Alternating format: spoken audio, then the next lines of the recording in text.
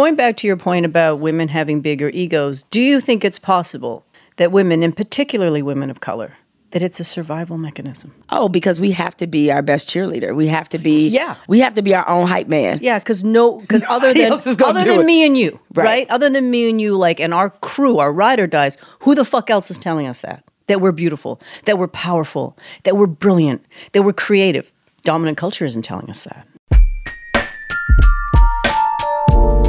Many moves to make, set our own rules in the game. A whole nother path to take. Look out, yeah, we know the whole world watching. I'm trying to think of the classiest way I can say this about my guest today, but fuck it. I'm just going to say it. Look, there are some women who just have big dick energy, or BDE. Oprah, BDE. Michelle Obama, BDE. Rihanna, BDE. I could call this podcast BD, but I decided to go with a less subtle title by calling it Jemele Hill is Unbothered. But I wanted to always bring sort of a similar energy. But my guest on today's pod permeates BDE because only someone with BDE would call their audiobook The Baddest Bitch in the Room. But no doubt she earned that title. She was a mainstay with the Wu-Tang Clan. She managed RZA, GZA, Old Dirty Bastard, Q-Tip, Tribe Called Quest, and many others. She was born to Korean immigrants in Vancouver. She's about $110 soaking wet, and she became one of the most respected people in hip-hop despite being a total outsider. She is the living embodiment of straight up no chaser. I have so much I want to ask her about her journey and the hip-hop legends that she's worked with. This much I know, SOPHIA CHANG is not to be trifled with, and she's up next on Jemele Hill is Unbothered.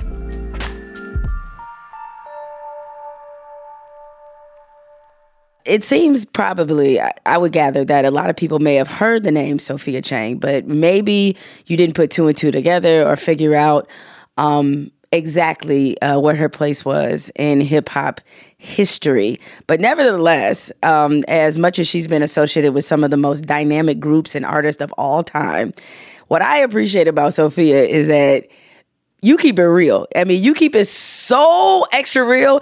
I wish people say keep it 100, keep it 1,000. I put like 70 more zeros on that bitch just for you.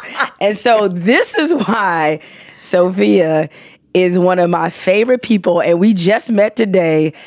Listen to SOPHIA CHANG. This is 60 Seconds with SOPHIA, your YouTube series, essentially. So go subscribe. But here's a taste of what you can expect if you subscribe to her YouTube channel. Ladies, let's talk about the species that Danielle calls men who love to waste women's time. These guys want all the trappings of a relationship. The intimacy, the access, the conversations, the fun, the walks in the rain, the meals al fresco, but draw the line at sex because they're in a relationship or they're just not into it. But if that's the case, then why did you flirt with me, tell me I'm amazing, ask for my number, then text me late at night? You never planned on giving up the D? Then what the fuck are we doing here? Or you just want to be friends? Homie, I'm 53. I'm good on friends. Many of us don't ask a man if he's interested because we're afraid of the answer. Yeah, it's a scary question, but so much better to know the truth than allow a man to deplete our time, energy, and most of all, our love. One of the great things about being grown is having candid conversations around coitus. Men don't waste my time anymore. You see, my time is my money, and I hustle too damn hard out here to squander it on these tricks. So if we're not fucking or making money together, then do me a favor, keep it moving and stop wasting my damn time. My name is SOPHIA CHANG, and I'm the baddest bitch in the room. So there's a lot of women out there. I know there's some men right now who are recoiling like, oh my God, or whatever. But so many women can relate to the idea of their time being wasted. So did something set that off, or were you just in that mood or like, I got to get this off my chest? To be honest, something did set that off. It was one of my closest friends, and she was spending a lot of time with this man. And to me, they were in love. But he wouldn't take that step. And, you know, me and all of my friends like you, we're the baddest bitches in the room. Who wouldn't want to spend time with us, right? So you want to spend time with us. But for me, Jemele, I need clarity from the gate because I'm 54. I don't have time to be playing with you. So it's like I said in there, either we're fucking or we're making money, or you can just keep it moving. Because I have amazing friends already, right? Like, you have to be an extraordinary man for me to go, okay, let's just be friends, or as opposed to let's do business or let's get in the bedroom. I think that there are a lot of men, and I've had many conversations with women about this, who like the proximity to amazing women, but won't take that step. And I'm okay with that, Jamel. What I'm not okay with is the ambiguity. Right? So, in other words, make it clear that it's never going to be there. But I think they like that lingering doubt. Yeah. Because they know they don't want to be fucking. Right. And they know very often that the woman does want to. Right? So they'll leave you in this limbo. I can't stand limbo. I would rather someone say no straight up than kind of lead me down the garden path. And I also think that there are men who just like to be desired. Now, we all like to be desired, and that's okay, but I'm not going to waste your fucking time. Like, if you're coming at me and it's clear that you want to date me and you want to be romantic and intimate, I will say, you know what, Craig, John, Susie, whatever, I like you too, but I'm not down. I just think that men, because of their egos, because there is nothing as behemoth as the male ego, they love just the attention and everything. So I love being around Jamel, and she's beautiful and she's luminous and she's so bright and blah, blah. Yeah, but homie, I don't have time for this. Like, what are we doing here? I really wish that we could get to a place where we could be really frank about that up front. Now, was this a mentality you always had, or was it just a matter of experience? I think it was experience. Okay. Yeah, there are many things that you hear me talk about in my memoir that came much, much, much later in life. So why is it then? I mean, you mentioned it's like an ego boost, because I know of a few friends that have been in the situation where you described, where they have and they know these really amazing guys who I like to call it the Ross Rachel game. And even though, swear to God, Friends reference. Yes. And the irony of me dropping a Friends reference is, I swear on everything, I have seen a half an episode of Friends. But, over the years, you hear about it enough. Sure. I'm just like, okay, so Ross and Rachel had this thing. Like, I get the gist of the show, and I get some of the dynamics of it. But it's like that. It's like they want that constant kind of tension. Is it because maybe for the male mind, and I realize I'm asking a woman to dive into the male mind, but I feel like we know them a lot better than they know us. I do too. Absolutely. And me and you can just be mad at me for saying it, but I feel like that's the truth. Yeah. At any rate, it feels like some of them have a hard time closing the door. Like, they may not know in that moment. And so they try to predict, like, but 5 years from now, I might feel differently. Yeah, you know what? I think that's a really astute observation. I think, again, that this goes to the ego. And I think and one man told me once, Sophia, never underestimate a man's fear of rejection. We are morbidly fearful of being rejected. So I also think that I think, anecdotally, in my experience, that men tend to do this more. I'm dating Sophia, and I don't really want to be with her anymore. But before I get off that boat, let me make sure I've got Jamel in pocket. Right? So then there is this Venn diagram. Then there is this gray zone where you're cheating on fucking both of us, right? And you're not being really upfront with either of us. And I think that that's true. I think that, I hear way more men, and tell me if you've had this experience, that talk about the one that got away. She was my true love. Honestly, none of my girlfriends talk about that. None of them have this like, oh my God, Sophia, if it had just worked out, it's like, nah, like it didn't work out and we just kept it moving. Whereas I think men have this very romantic attachment to the notion of the one, and therefore, like you're saying, hold out the possibility that she could be the one. So I have two theories on this. One is, when you were just mentioning ego, I think men have bigger egos, or I'm sorry, men have more fragile egos. Women have bigger egos. Oh, that's right? interesting. Because, and the reason I say that, ask any of your girlfriends, because this is now they may not lament about the one that got away, but we always say, for literally every man we meet, whether it's just a sexual relationship or a real relationship, we will always tell you we were the best thing that ever happened to him. Every single man, we will always tell you that, yes, right? Yes. Whether it's actually true or not, we'll be like, I'm the best thing that ever happened to him. Right. Because our egos are much bigger. Right. But there's a way more fragile, which gets back to your point about why they kind of, hold on, and the one that got away. A guy actually told me this a long time ago. He said that women fall in love more often. Men, when they fall in love, it is more deeply, and that's why a lot of them, you notice that they tend to either talk about the one that got away. They'll get, I mean, not to say men, I've known men who've been married multiple times, but like, it's just very different. Like we can fall in love several times. Yes. Like we can do that. Like, Yes. I don't know sometimes if men can actually do that. Yeah, I don't know if they have that capability either. But going back to your point about women having bigger egos, do you think it's possible that women, and particularly women of color, that it's a survival mechanism?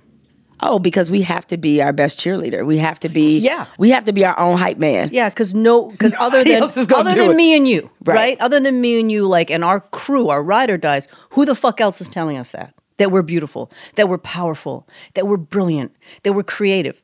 Dominant culture isn't telling us that. No, but that's why I'm just guessing here, but I obviously want your real answer. Is that it feels like in listening to your book, The Baddest Bitch in the Room, and just everything I've read about you, the podcast I've listened to you on, and the interviews you've done, is that was almost a persona you created while real, that you knew you had to be that in every room. Yes, and I think that's really smart, and it's also that, you know, part of the narrative that you heard is that I had to come into it and discover it for myself. And I think many others knew it before I did. Like somebody recently that I used to date, he texted me and he said, now everybody knows what I always knew. And, you know, I talk about Chris Lighty, God rest his soul, saying that she's creative. You know, if you listen to the bonus content, which to me is some of the most touching content in the whole audiobook, when Raekwon says, so if you were always an artist, oh shit, really? I didn't know that about myself, but you know me 26 years and you've known that. So I have helped some of the greatest talent in the world. You know, the RZA, Jizza, ODB, God rest his soul, A Tribe Called Quest, Q-Tip, Raphael, Sadiq, D'Angelo, tell their stories. And I don't think there's anybody better at it than me. Honestly, I don't. But what I understand now, Jamel, is the reason that I'm so good at it is because I myself am a storyteller. And it took me until I was 50 to realize, oh shit, Sophia, you have a story to tell. And part of that is about the model minority myth and me believing, you know, stay behind the scenes and you're a good little girl and pat me on the head and just get the work done and don't be on the red carpet and don't be out there. And so The Baddest Bitch in the Room, it was inspired by my three girlfriends, Beth Ann Hardison, Joan Morgan, and Sam Martin, three black women, all of us at that point 40 and above, and we were at Beverly Bond's second annual Black Girls Rock Awards. And I remember looking at them and thinking, oh, my girls are the baddest bitches in the room, and that, of course, includes me. But you're right, it was something that I had to step into. So even if I was always that, I didn't necessarily know it. I'm a yellow girl growing up in a white world in Vancouver, right? And it took me kind of almost getting out of my own way to say, look at myself and say, yeah, Sophia, and then to actually come out and announce it in the way that I am doing. Yeah, by the way, your audiobook is the first audiobook I've ever listened to, because it's the first one. I was never the model minority. As a petite Asian woman, I never had the luxury to simply lean in. I had to kick down the motherfucking door. I had to learn to be big and strong in other ways. As the RZA would say, my tongue is my sword, and I assure you, I have eviscerated many in my day. I am not the submissive geisha in a pastel silk kimono who shuffles in, head bowed, to serve you your tea. Look again. I am the ninja samurai in a Gucci leather fedora who swoops in unannounced and decapitates you in a single effortless stroke, without an iota of compunction, to serve you your head. Now, did you hear that, Audible? Yeah, it's the first one. It was by necessity, because had you had a printed copy, I would have read it, because I'm a journalist and I like to feel the pages, so I'm a weirdo that way. But it was interesting having the audiobook experience, because you had the actual voices to hear Method Man's voice and all that. I was like, oh my goodness, she's got like actual voices in here. So what made you decide to do this as an audio project as opposed to a print one? Right, which is the traditional route. Mm-hmm. The traditional route is that you and I, we write a book, and then there's an e-version and there's an audio version. And when I was shopping the deal with my agent, Mariah Spence, it was a competitive deal, and I did actually have a much bigger offer on the table for print. And when I had my very first conversation with Jessica Alman-Galland, who was my editor at Audible, she said, Sophia, over here at Audible, we would like to create a bespoke audiobook for you. Now, I myself had never listened to an audiobook, Jamel. And as soon as she said that, the first thing I said was, can I have Method Man in my audiobook? And she said, well, if you can get him, yes, you can have him. Because I always knew that in telling my story, whatever form it took, that story in the studio would set it off. Because it was so significant to me how he defended me against essentially one of their crew, somebody that he barely knew. And, he's an MC. He's an artist. He's known for his voice. He has spent decades honing his delivery.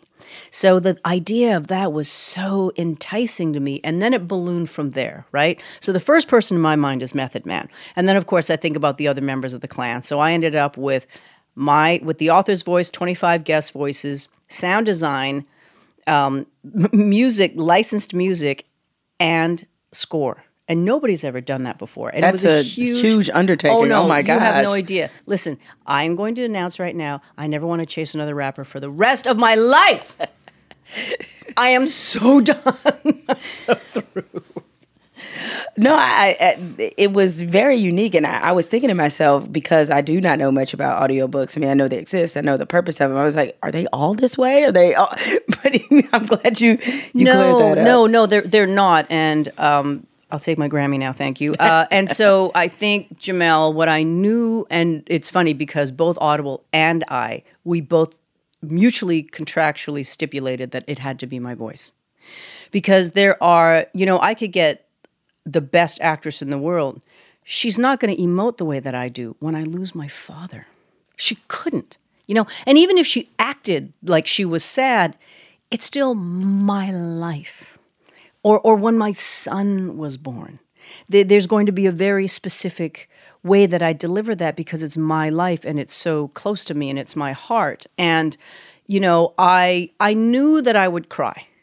I knew it. I can't possibly talk about losing my father, God rest his soul, and Chris Lighty, God rest his soul, within 6 weeks and not cry. And I wasn't sure if I cried too much. And I said to my producer, Kat Lambrix, I was like, am I crying too much? Can you understand me? And she said, no, we're good. We're going to leave. We're going to leave this in. And I've actually had a lot of people, Jamel, come back to me and say, we really appreciate your openness and your vulnerability. So what got you to a point? Now, I guess real quick, I'll say for the people who maybe don't know, but Chris Lighty was the one who oversaw Tribe Called Quest, correct? Yes, yeah. I mean, he had a much bigger influence than that, obviously, but that was what I know a lot of people associate his name with.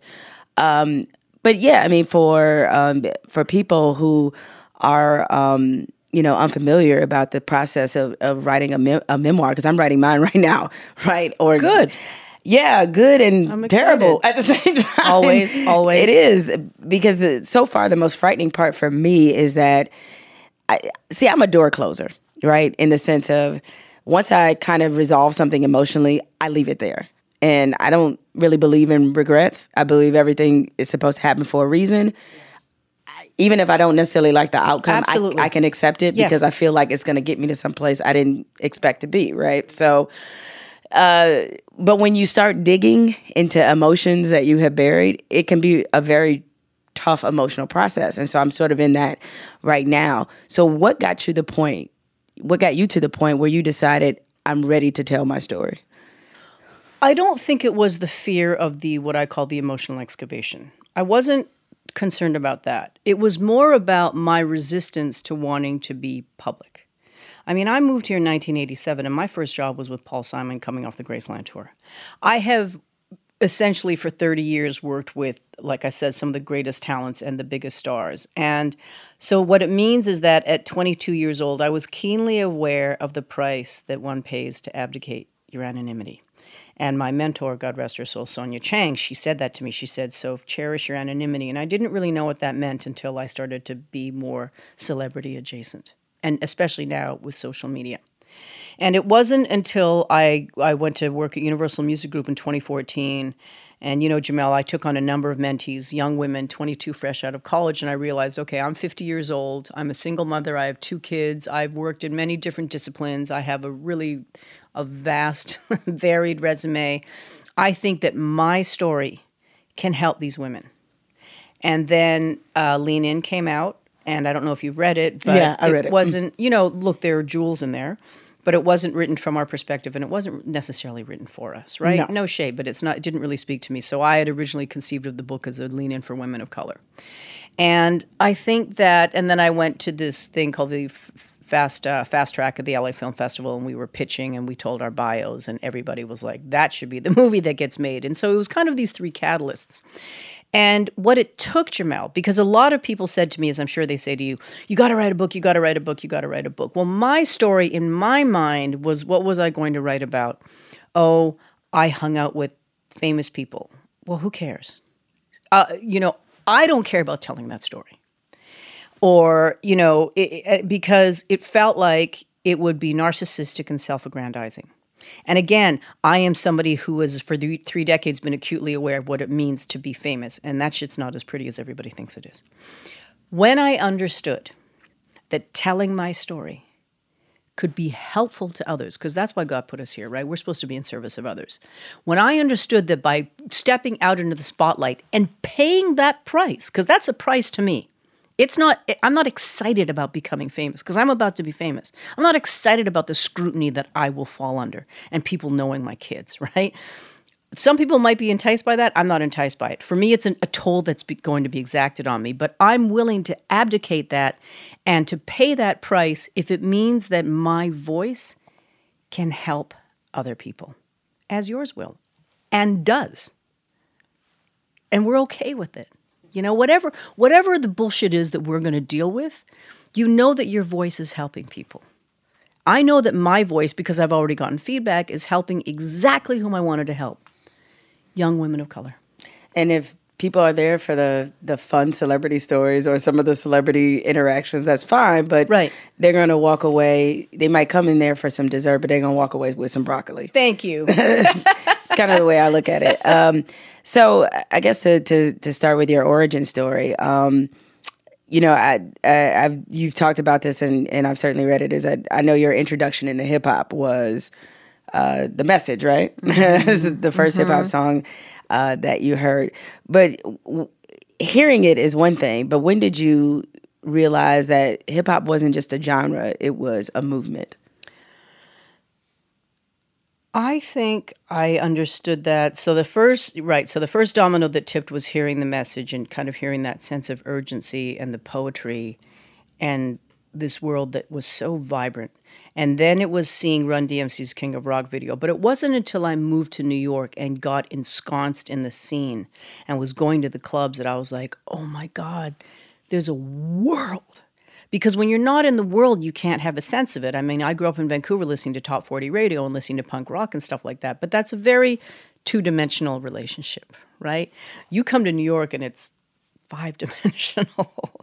And so that's when I was really so just like Forrest Gump, like, holy shit, here is this thing. And it is powerful. And it is important. And it is vital. And I was privileged enough to be welcomed into this world. And that's when I really understood it, was when I moved to New York. It still amazes me.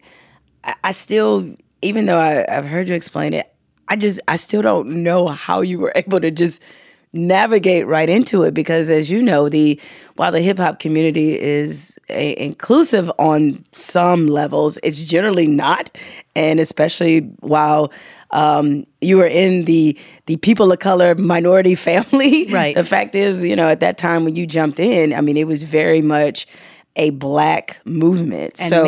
And male, a black male movement. You're absolutely correct. So what do you think was key for you in infiltrating that world? I think it was that people recognized my passion and respect for the culture. I think that even though my experience as a Korean, Canadian, middle class, college educated French lit major was so vastly different from the artists that I worked with. I didn't know you were a French lit major. You were really checking all the boxes, weren't you? Oh my God, French lit? Why not just say art history? That would have been the other one.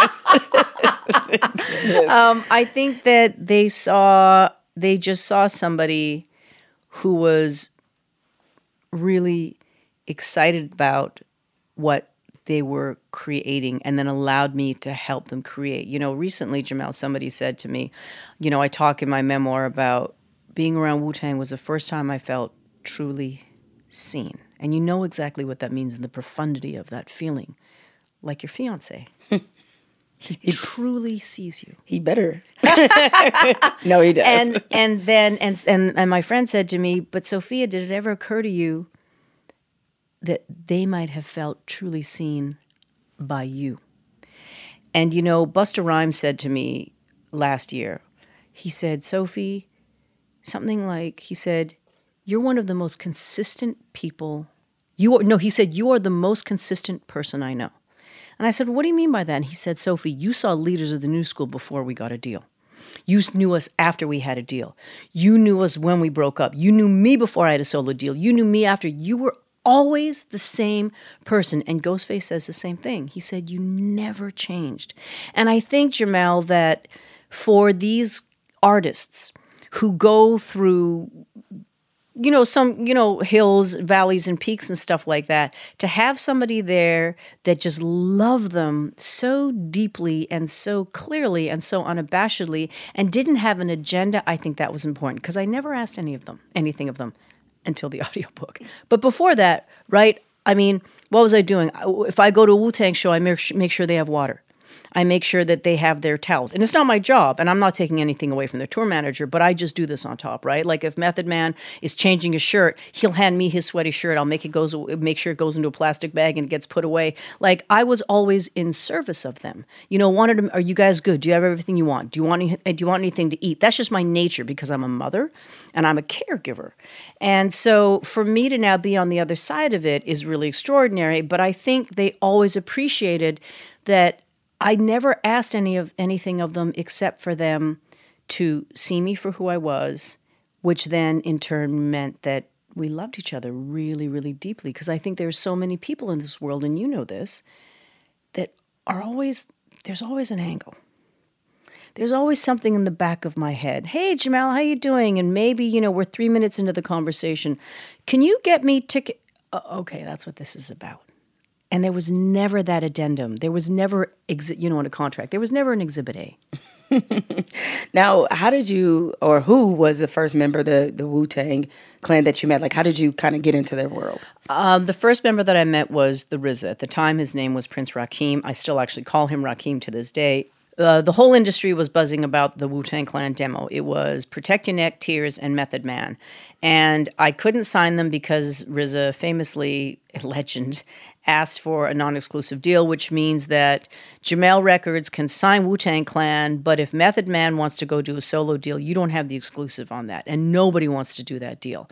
But Loud Records ended up doing it, which I think was a really smart decision. But what I knew unequivocally was that Jive Records was not going to give them that deal. So I wasn't able to meet him then. And then I got the Gravediggers demo, which was his horrorcore group. And then I met him, and it was this really incredible meeting. You know, Jamel, when you meet those people and you go, number one, you're kind of amazed by the enormity of their like intellectual, emotional, and spiritual capacity. And there are not many people like this in the world. And then there's this thing where you almost feel like, oh my goodness, there's kind of a reciprocity here. I wouldn't say that would describe me that way, but that he knew that, you know, we were kindred spirits, and I knew that we would be friends forever. And that was my door in. That was the first chamber, so to speak. And then I met the rest, and then Old Dirty Bastard was actually the last one that I ended up meeting. So who was the hardest for you to develop a relationship with in the group? I would say the hardest was probably maybe it was either Jizza or Inspector Deck, not because of how I felt about them or how they felt about me, but they are very low-key. And, they kind of, and Jizz is one of my closest friends now, and I managed him. But they're not in the mix like that. And so it was, as opposed to Dirty, who was like, like, I'm all over here. And Matthew was like, yes, you're mine, and I'm going to put you in my pocket. They're a little bit more standoffish. So they were probably the ones that it took me the longest to get to know. I know you probably have 100 good ODB stories. I have the vinyl copy. I have like 3 vinyl albums, okay? The one, of course, when he had his... Return to 36 Chambers, you mean with the... No. I have a vinyl copy of ODB's when he got his welfare card on the album. Like, how could I not? I have that. No, I have 2. I have that on the only vinyl copies of anything I have is that one and Songs in the Key of Life. Yes. Wow. Yeah, which I think might be the most perfect album ever made. Just me. Yes. My hot take. Don't at me, debate me out there. At any rate... but you have to have like a million ODB stories. So you have a favorite? One of the stories is that, Dirty loved women. Shocking, given the number of kids. Exactly. And we were at, I feel like it was a conference called How Can I Be Down in Miami? And I was there with all of my girlfriends. And all of my girlfriends, and I talk about this in my memoir too, they're all fly girls, beautiful girls, right? And so he got us all in to this party. And then we kind of got separated. And then one of my girlfriends, this beautiful Eurasian woman with long wavy hair and like green eyes, she ran into him and he must have forgotten that was my girl. And so... He was like, yo, suck my boy's dick. And she was like, I'm with Sophia. And he was like, oh, please, pardon me. And he was so mortified and he was so apologetic and so contrite. But, I think, Jamel, that I walked a tightrope. I mean, I think we as professional women of color walk a tightrope every fucking day. Right? And what I knew was that first of all, I've never been drunk and I've never been high. Not because I'm some incredible disciplined person. I've just never been interested. And I never really fucked around. So I feel like I had this very sterling reputation and I got shit done. And I took care of everything. Like Jim Jarmusch says, no need to worry, we've got Sophia. She's the glue. So I had this really amazing, frankly, exalted level of respect from everybody. Like, to this day, if I go to a Wu-Tang show, there will be somebody who meets me outside and brings me inside, brings me backstage.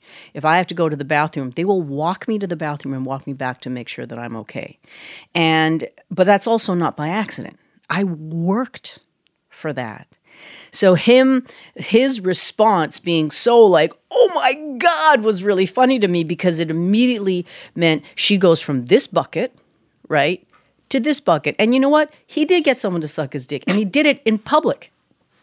He's like, yo, what? Thank God I wasn't there. He would never do this in front of me. But I was told later that he was like, yo, check it out, everybody. She's going to suck my dick. And a girl got on her knees and sucked his dick in public. So being that, as you mentioned, like you're in a very male space, obviously, yes, based off that story. So how do you navigate that when you're, and not necessarily this incident in particular, but it is amazing how men, and not even famous men, are the ones that only do this. All men kind of do this, where they compartmentalize women. Yes. Like, oh, you're my mother and you're my sister, you're my bitch, you're my side piece. Like, they put us all in a different category. Yeah. So was it sometimes difficult to not react to things that you're seeing and you're seeing them do and how they treat women not named Sophia? I never saw it. They never let me see it.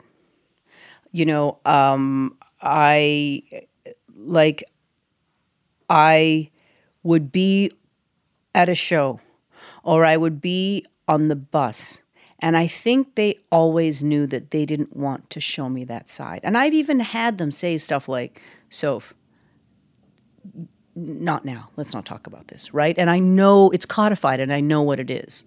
And I think they also wanted me to maintain my vision of them. And so I was fortunately insulated from that. But if I ever heard or saw anything that I thought was untoward in any fashion, Jamal, right? The amazing thing about my relationship with Wu-Tang and the space that they gave me and the confidence that I had in return to confront them was always there. And I never feared if I say something to them, I'm done. And I also think that I'm the kind of person that, we choose our battles. I'm not going to confront everything. But there's a point that I get to where I am constitutionally incapable of keeping my mouth shut. And we all know what this is, right? But we take the calculated risk. Say, you know what?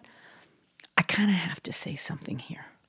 And it's not going to be comfortable for either of us. And you might shut the door on me. But I'm willing to take that risk because this is a really important thing for us to talk about. So I never really had to see that. I saw around it, but I didn't, again, Dirty never would have said that in front of me, ever. He never would have done that. I can't believe that 30 minutes is already flown by in this podcast. We have to take a break. But before we take a break, I want you to settle a debate that my fiance and I have had for some time now, right? Okay. So him and his friends play this game of who was the leader of the group, right? Of like a R&B group, a hip hop group, whatever. Because I think there are some groups you're like, okay, who was actually the leader? Like you look at Outkast, you're like, well, who's the leader of the group? I mean, you know what I'm saying? So one of the arguments we've had is about who was the actual leader of Wu-Tang. Oh, God, it was the RZA. That's what I said. Who else would it be, though? He said it was Method, and I told him it wasn't Method. No, those are really different. I mean, Meth is the biggest star. There's no doubt about that. And I think that's what he sometimes conflates it with. If he's conflating with who's the biggest star. No, that's fine. In terms, but frankly, RZA, so we need to compartmentalize this a little bit. RZA is becoming a really big star because he has branched into Hollywood.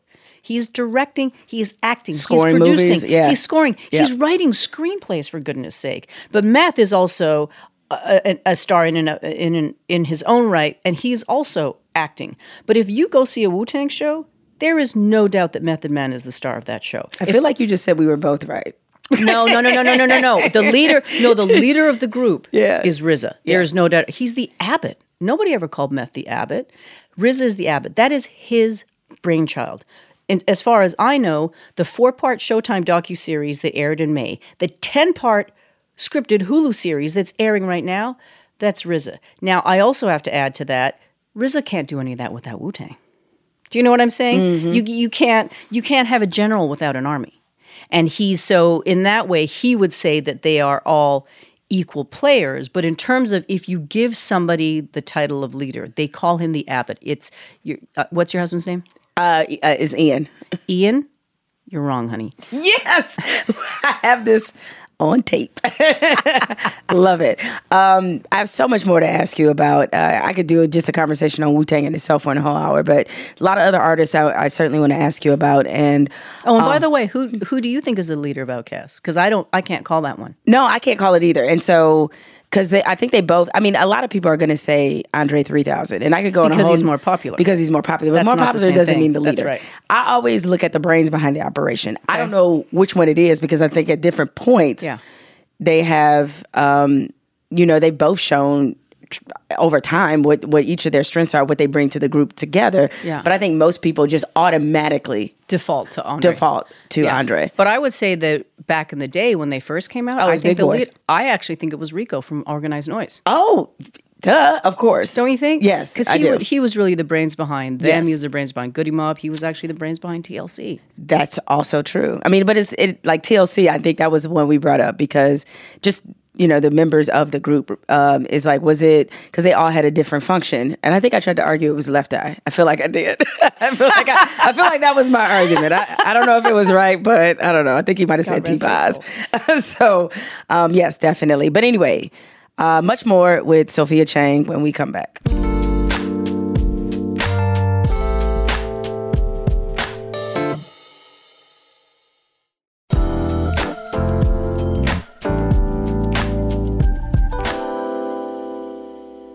you mentioned earlier about like how Method Man, that moment you guys had in the studio where he stuck up for you, didn't know you. Fast forward from that, from him sticking up for you, it seems like you guys have always had like a certain kind of kinship. He also called you the group's muse. I know. Yeah. What did you feel about that? What did you think about that? I was stunned when he said that. You know, he kind of hesitates and he says, she was our muse. Fuck that. She was our muse. And I never ever thought of myself that way. But if he said it, I'm also not going to dispute it because it's him, right? If somebody else said it, that would be one thing. But it's Method Man. I was really, really touched by that. And, you know, Jamel, the process, one of the beautiful things about the process of production of this was getting really close again to the guys and recording it and us reliving these moments together. You know, like me talking to Ray, like, remember this? He was like, yeah, I remember that, Soph. And talking about writing out the cream video treatment and talking to Meth. And, you know, like I said, there's bonus content. He was like, yeah, I wanted to beat his ass, talking about the guy that, you know, about Jamal who was in my face and stuff like that.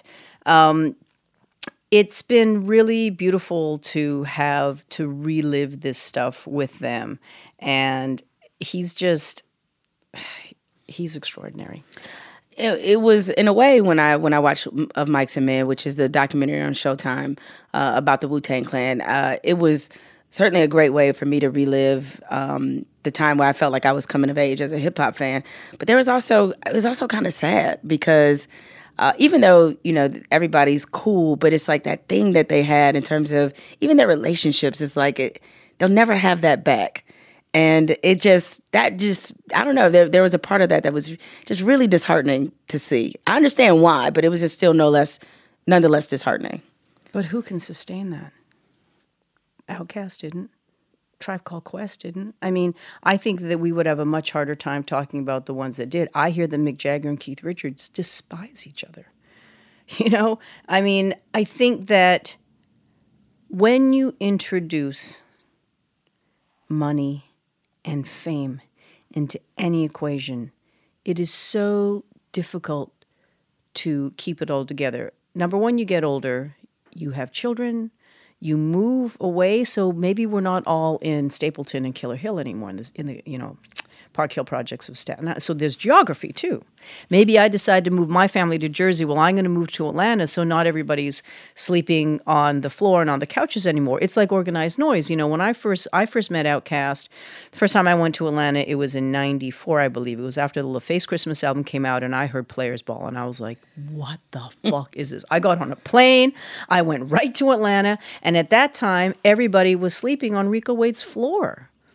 Well, that doesn't happen once you know, and you can't. And so, yes, it's disheartening, but I think I would also be stunned if they could sustain that level of closeness after this long. So is that why you think in present day, we don't really see any hip-hop groups anymore? We don't see any R&B groups. Well, that's a good question. Oh, really? That's a good point. You don't see them. Like, it just either that model doesn't hold up, or nowadays people are just much more comfortable doing their own thing.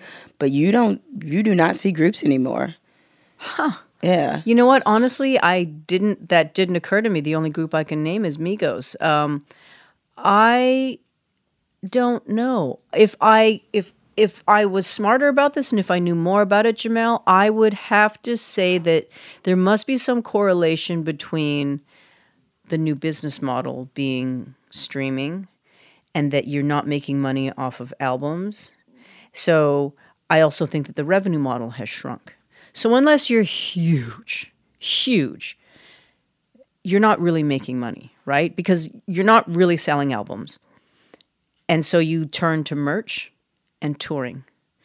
And how many people have a really big business that way? So maybe people are even thinking, you know what, Jamel, the five of us could put together a group, but that means I'm only getting 20%, whereas I could get 100%. I don't know. That's just a theory, but I've never thought about that until you just brought that up. So along those same lines, do you feel as if today's artists, are they wiser about the business end? Yes. Or they are? Oh, okay. I think so. Okay. Oh, I absolutely think so. I think that, you have all the knowledge at your fingertips. I think that when I was coming up in the late 80s and the early 90s, many, many artists put their heads in the sand and said, just get it done and let me create.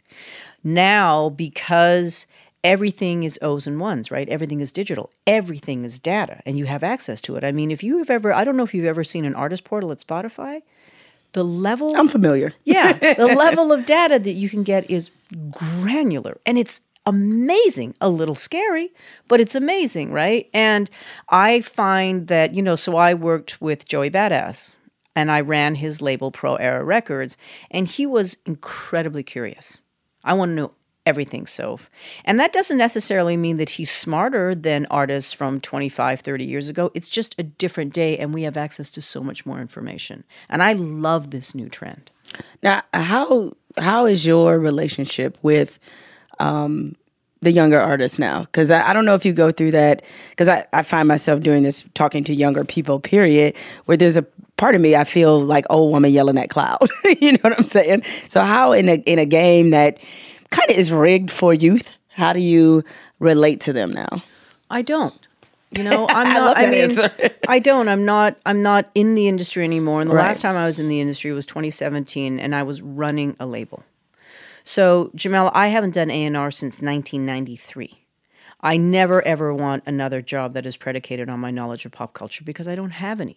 And and to your point, I don't think that there is a musical genre that is more youth-oriented than hip-hop. Hip-hop is by the young, for the young, about the young. So if I sat here as a 54-year-old mother of 2 grown teens and I said Rap Caviar is the soundtrack of my life, I'd be like, what the fuck is wrong with you?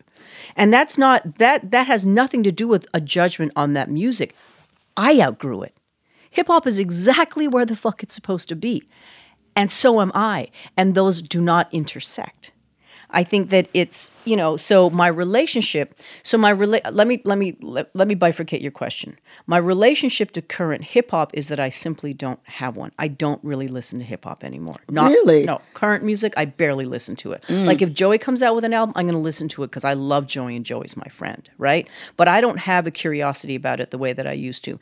And in terms of having a relationship with the community, I don't really have that either. But I will say that when I do meet artists, I do, because I do, honestly, Jamel, I do truly think that I have a gift with artists. I can build a relationship. Like G Herbo, for instance, out of Chicago, whom I adore. He was signed to Cinematic, another small label that I ran.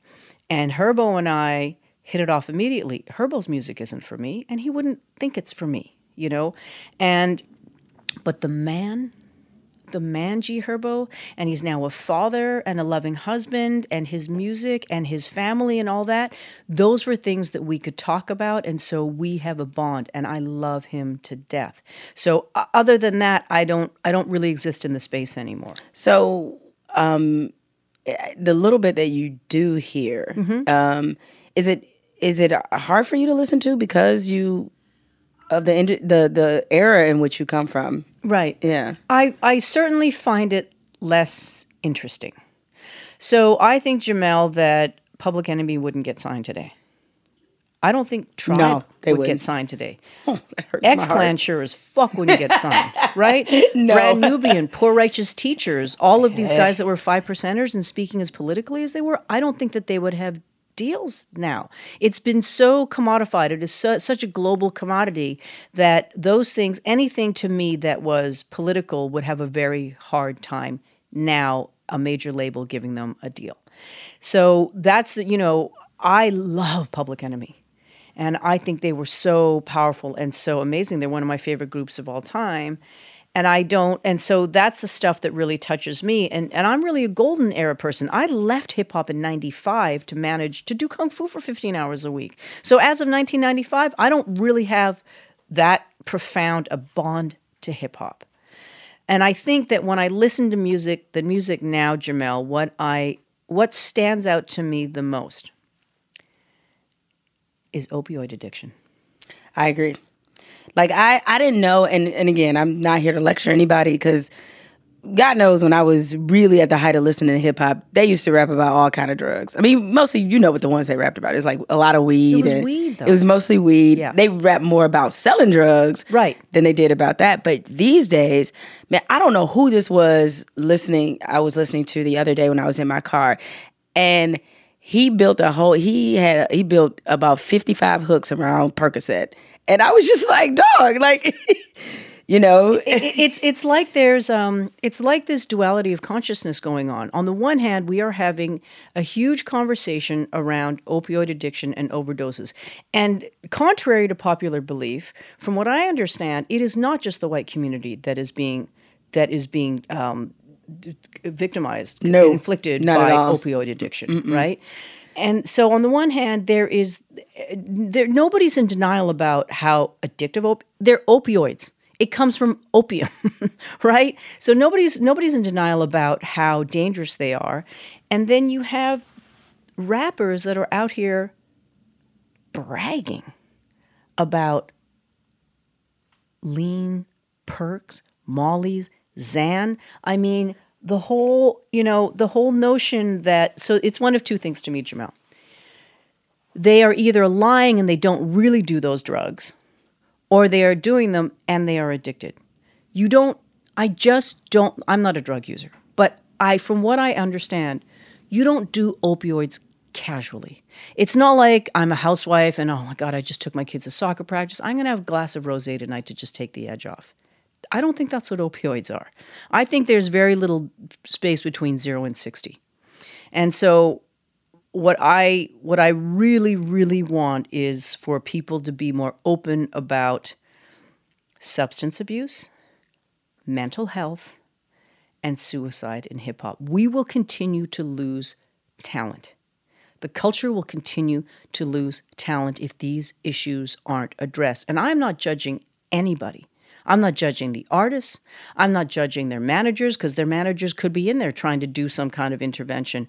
I am judging the whole nation's inability and refusal to have a more robust conversation around this, because I don't necessarily know who the artists are, but when I hear that they've overdosed on something, it's really, really sad. And I'm also not surprised, because everybody's out there talking about it. And you have a whole generation of kids, Jamel, that are hearing this and think that it's cool. Maybe not all of them, but they are being influenced.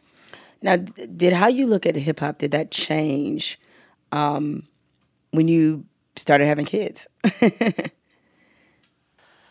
Well, by the time I had kids, so it was 2000, and again, I'm not that into hip hop, but do I listen to it differently and have a different relationship as I get older? And I am now finally saying, yes, I am a feminist, and I have a daughter and I have a son. Absolutely. I have a really brilliant friend. His name is Casey Lehman. He's from Jackson, Mississippi. He wrote a memoir called Heavy that everybody should read or listen to.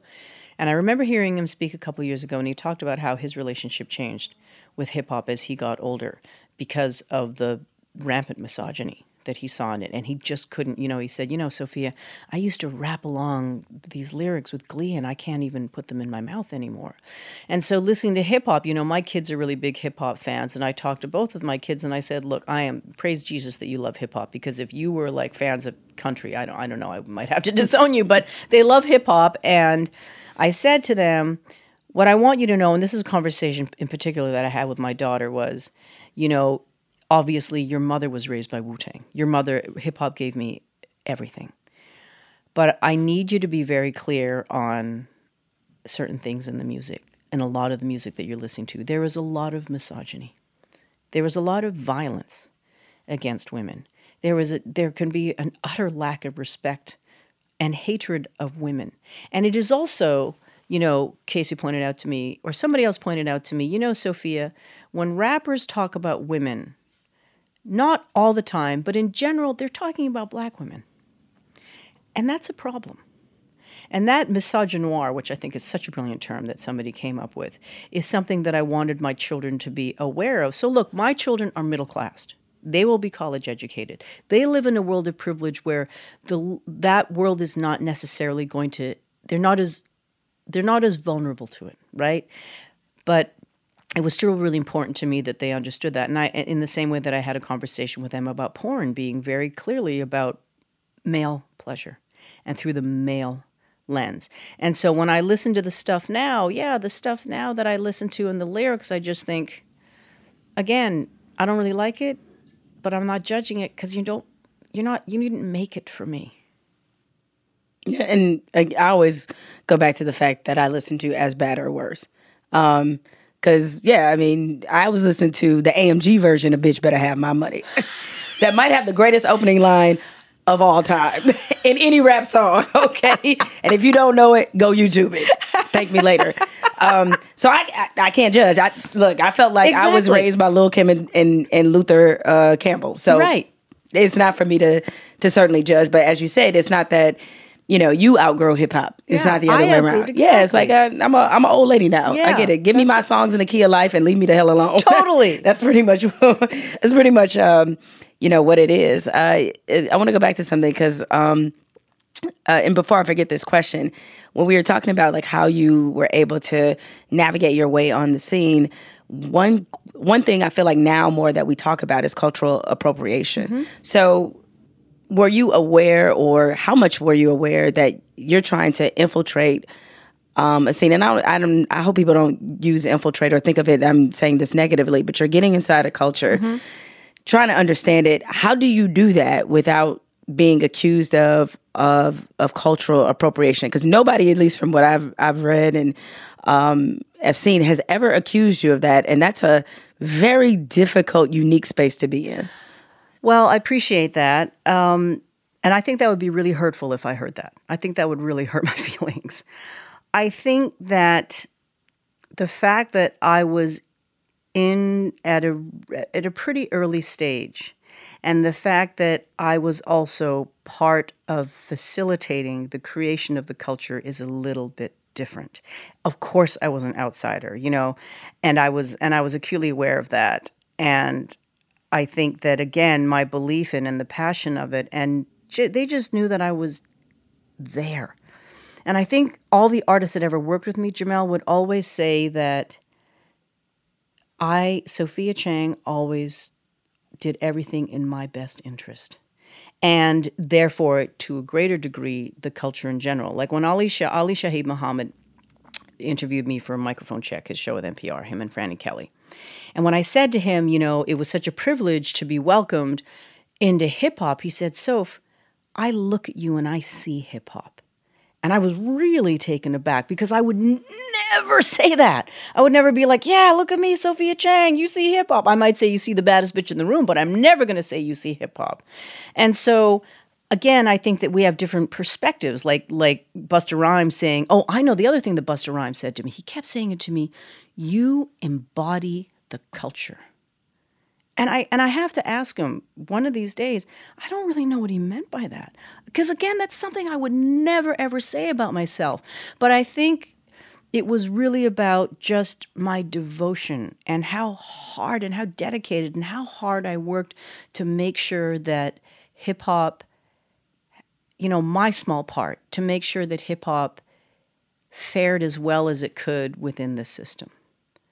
So, I think, and I think the conversational cultural appropriation is really interesting because obviously that's a recent one. And I have a very smart friend. His name is Kevin Brynell, and he teaches critical race studies at Babson College. And we bounce a lot of these ideas off each other. He's kind of my go-to around these things. And I said, we talked about cultural appropriation. He said, listen, Sophia, for me, there are 3 markers of cultural appropriation that I look for, and it's a mnemonic device. It's D-E-E. It's denigration, exploitation, and erasure. And I can say with a really strong degree of confidence that I never did that. I never denigrated hip-hop. I never exploited hip-hop. I never erased hip-hop. I mean, for God's sake, my book was going to be called Raised by Wu-Tang. And, I'm always telling people that, like, Method Man was the first person to call me family. Do you know what that felt like, Jamel? I'm a Korean-Canadian girl. English is my parents' second language. We never talk like that. And so to have Meth be like, Soph, come here, you're family, that was profound. So I think it was 95 that you, and for those who've never seen Sophia Chang, she has a partially shaved head, right? But at the time, it was, yes. Yes, it was fully shaved in 95, right? I feel like it's no coincidence that you make that statement with your hair in what I think might be the greatest year of hip hop. Personally, Liquid Swords came out that year. Liquid Swords. Only Built for Cuban Links came out that year. Can you believe and didn't All I Need came out that year too? I believe you are correct. Me Against the World came out that year. Yeah, it's crazy. Probably, I vacillate between Outkast, Wu, or The Roots, or Tribe as my favorite hip hop. Oh, and NWA, that's my other five. As my favorite group of all time. The Roots debut album, Do You Want More, came out that year. And Return to the 36 Chambers also came out that year, right? So it was a great year. Embarrassment of riches. Embarrassment. So what made you shave your head? I meet Wu-Tang Clan. I go through my Asian Renaissance.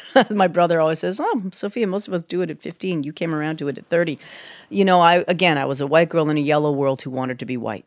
Okay. And then I discover hip hop, and then I move to New York, and then I'm embraced by this incredibly fertile, robust, beautiful culture. And I am really close to Wu-Tang. And so they're called Wu-Tang. They were called Wu-Tang after Udong Mountain, which is a mountain in Hubei province where there is a temple where Tai Chi was founded, right? They named Staten Island Shaolin, for God's sake, Shaolin Temple, and that is the mecca of all martial arts and the founding place of Chan Buddhism. So through them, I start watching these movies, and I watch John Woo movies, to me the greatest director of all time, and his muse and greatest actor of all time, Chow Yun-Fat. Start watching Kung Fu movies, and me and my girlfriend, she's Taiwanese American, we were like, let's do Kung Fu. Okay, let's do Kung Fu. So we started looking for schools, and then we heard there was a Shaolin monk teaching, and we were like, oh my God, Tiger Woods is teaching golf down the street. I mean, it's essentially the same thing. And so we went and found him, and he didn't speak any English. Thank God she speaks Mandarin. And I walked in and I said, this is what I want to do. And I called my parents that night and I said, I met the man I'm going to marry today. I left the music business, hard right out of the music business. I left everything behind because I knew that this was my future. Even if I didn't know that he was going to be my partner, Jamel, I knew that this was my future. I am supposed to train in Shaolin Kung Fu. I am supposed to learn about Chan Buddhism. I'm supposed to help this man build his temple. That was so certain to me. And part of that process, my first day of training was February 10th, 1995. And 4 months later, I shaved my head. And so one of the central tenets of Buddhism is non-attachment. Now, when I was a child, I had perfect hair. Long, thick, straight black hair to my waist. And then I cut it when I was 25, do a pixie cut. And then I thought, you know what? I'm just going to take it all the way. And so it was a demonstration of my devotion to Chan Buddhism and to Shaolin Kung Fu when I shaved my head. And it was so liberating. I hope people didn't miss that. So you left the music business, you go and you study Kung Fu, but you married a monk? I did. I married a Shaolin monk. So I know that sounds counterintuitive. It does, because I thought they could not marry. So in the 14th century, Li Shimin, who was one of the lords in China, the Shaolin monks helped him defeat his enemies and his opponents. And so he gave them a special dispensation that they were allowed to drink alcohol, which they do. They were allowed to eat meat. And I think unspoken was, and you could fuck too.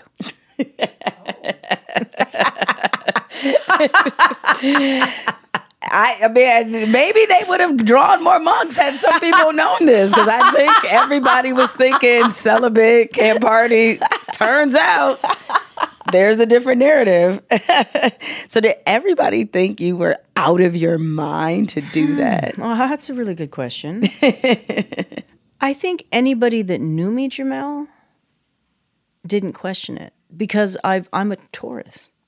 And I've always been really headstrong, and I hope you got this from my memoir, I've always been really fearless.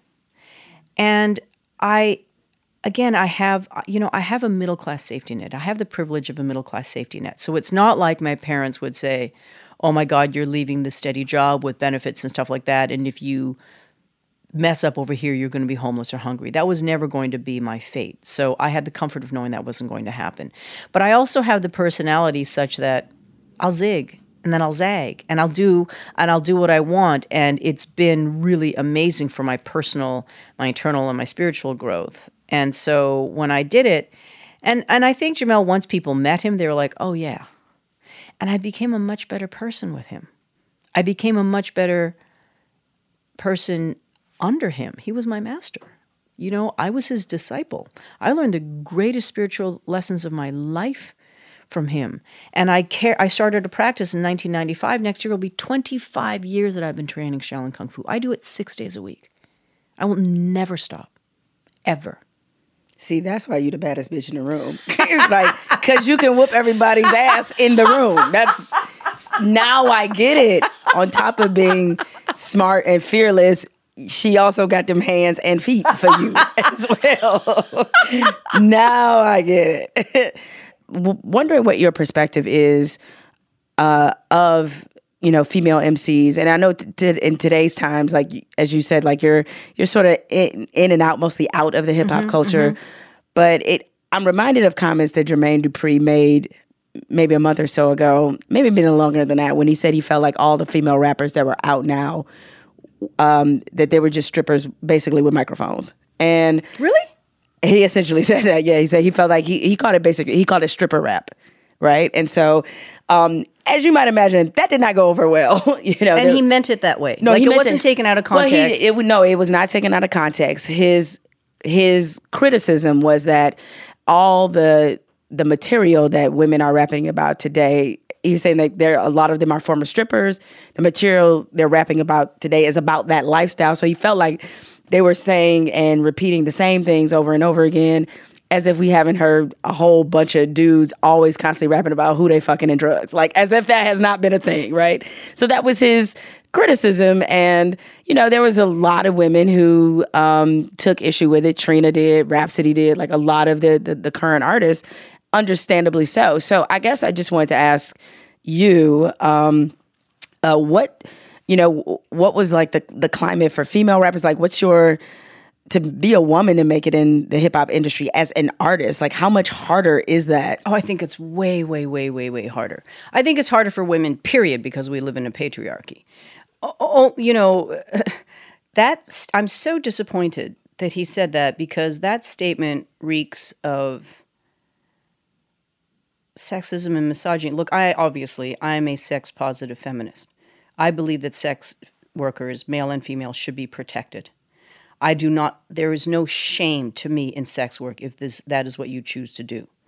So if you're saying, like, to your point, that it's okay for there to be a running theme of fucking a stripper and dealing drugs, it's okay to say that and it to be that narrow topically, but it's not okay for women whose experience is to be strippers to talk about that. That's just super sexist to me.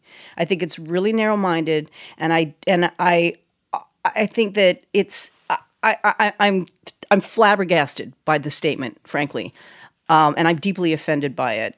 If these women, these artists, want to talk about their experience the same way that men do, and you don't allow them that, you are not granting them access to the full spectrum of humanity, which is something a friend of mine, Julius Ona, said, which is what we experience all the time as people on the margins, right? You can be this, but you can't really be that. Back in my day, back in the golden era, it was much more robust. You had Moni, you had Latifah, you had Light, you had Yo-Yo, you had The Brat, you had Isis, you had so many female MCs. And the notion that it is a zero-sum game and there can only be so many, I think, again, speaks to patriarchy. So are you telling me that women aren't as talented? That's not possible. This is not a strongman competition. I can tell you that men are physiologically stronger than women. I think that that's probably indisputable. But a gift for rapping, for writing rhymes, and for spitting, and for delivery, and for cadence, and for your voice, and for your use of metaphor and storytelling, that men are somehow better at that? That's fucking preposterous. But this is art through the ages, right? Like, I just saw Hannah Gadsby, whom I admire and adore so much. She did this amazing stand-up special on Netflix called called Nanette last year, and she had this show in New York called Douglas, and she was an art history major, and she talked about how men, specifically white men, have always controlled the canon, right? So the canon, think about literature, think about art, think about chefs. How many male chefs can I name? How many women can I name? I don't mean TV chefs, I mean chefs. Like a Boulay or a Boulou, these guys and stuff like that, right? And then how many female MCs are out right now? We could probably hold them in our hand. You cannot possibly tell me that men are better at rhyming than women are. You just get more access than we do. The gate is just open for you, whereas we got to fucking claw our way and scratch our way and get over that bitch, because you don't open it for us the same way that you do for the men, and that's not fair. That's a word. Thank you for that TED Talk. And now we'll play a game. Okay. I always love to end on a high note, and especially this one is fun, given the artists that you've represented in your illustrious career and just, your overall knowledge of hip-hop. So it's called This or That. You get 2 choices. Don't bring in 6 choices. You get 2. You can't add a choice.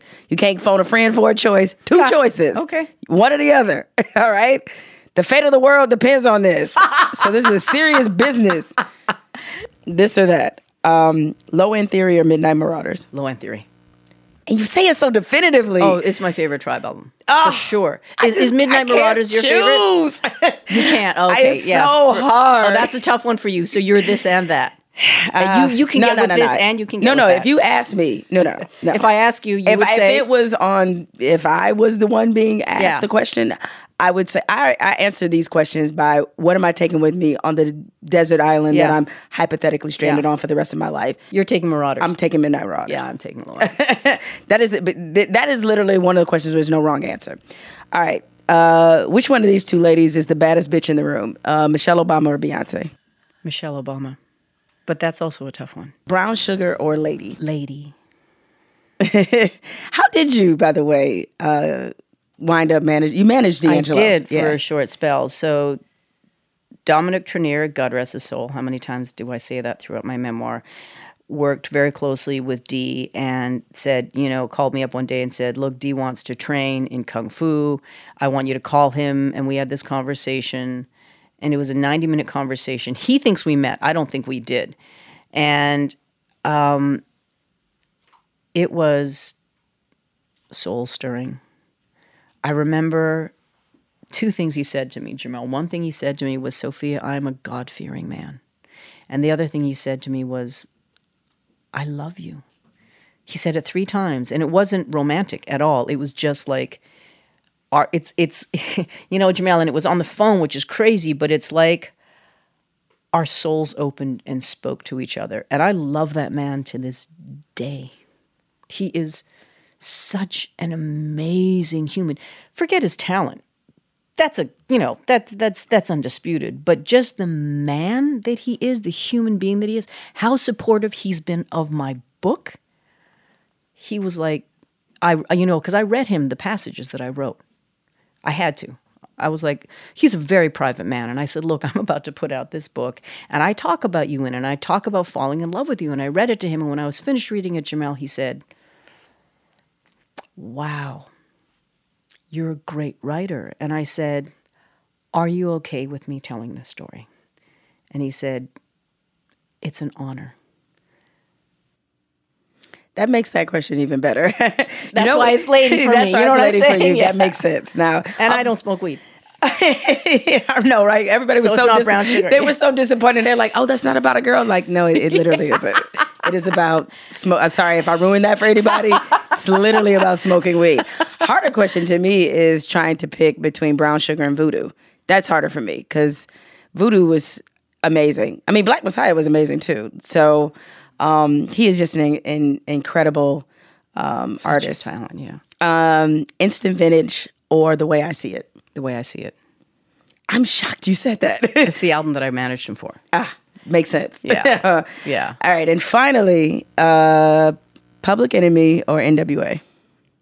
Public Enemy. I'm New York. I'm political. Not to say that NWA wasn't political, but I feel like Chuck and the group, but Chuck D really drew my attention to things in a way that he compelled me to think and see through a lens that nobody else did. I mean, Fuck the Police was also very powerful.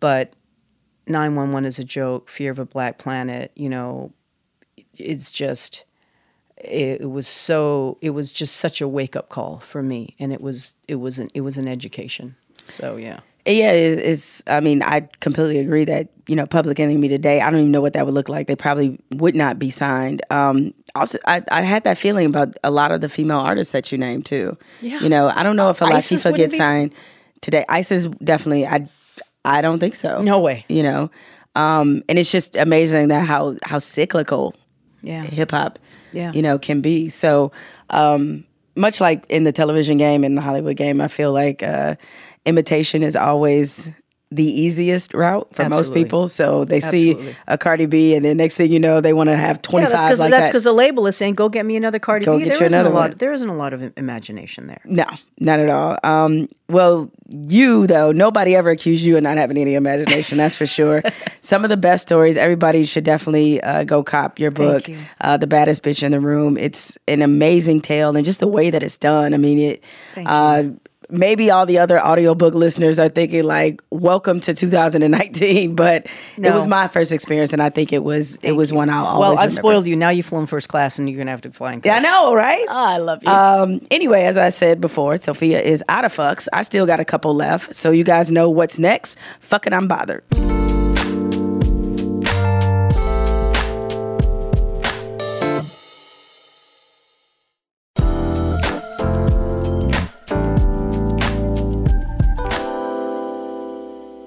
So today's Fucking I'm Bothered is dedicated to all my Power fans out there. And if you're not caught up on the show, number one, that's your fault. And number two, you can always press pause. And when you're all caught up, you can come back here and enjoy these takes because I'm about to get them off.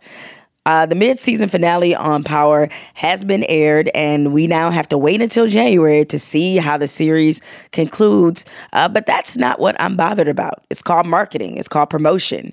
They're trying to maximize this moment, so I get it. I have, however, prepared a list of grievances, a list of bothereds that cover how I feel about what we've seen so far. But before I do that, let me just get this one thing out of the way first. Power's final season does not compare to Game of Thrones. Expectations are different. At worst, you could accuse Power of trying to do too much. Game of Thrones was a whole different level of disappointment, mainly because they rendered Jon Snow's bloodline totally useless, and there seemed to be a massive surprise that somebody with a dragon actually acted like somebody with a dragon. But I digress. Here are my list of grievances as follows as it relates to Power. Tariq. Do I really need to say anything more? I just don't understand his motivation and hatred for his father.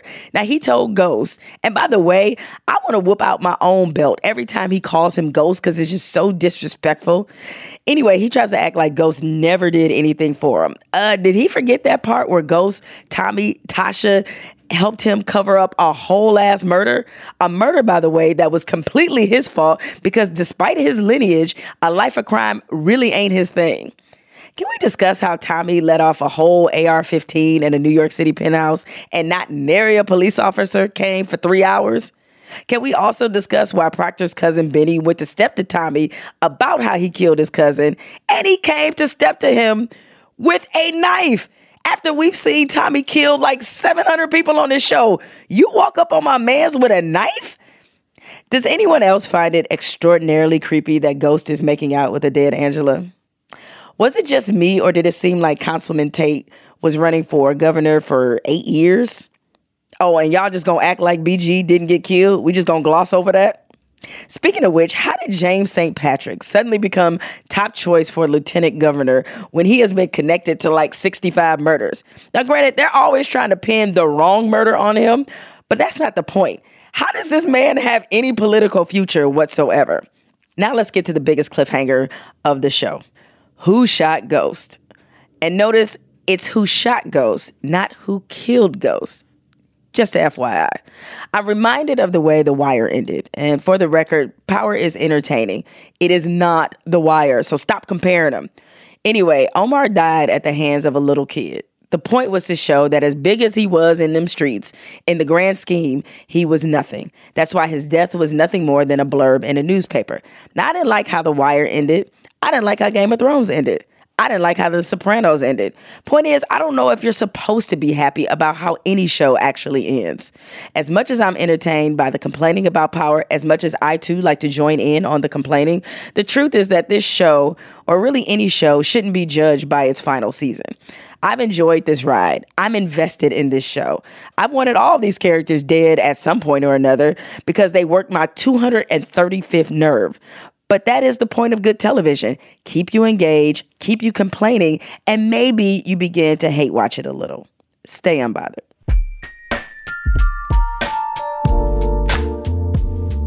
Jamel Hill is Unbothered is produced by Spotify Studios and Unbothered Inc. and recorded and edited by Rich Berner and Cadence 13. Ashley Van Horn is our head of talent. Evan Dick is our executive producer. Jesse Burton is the executive producer for Spotify, and Denise Holly is the program manager. Our theme music is provided by Corey Greenleaf and Ben Darwish. You can find more from me on Twitter and Instagram at Jamel Hill.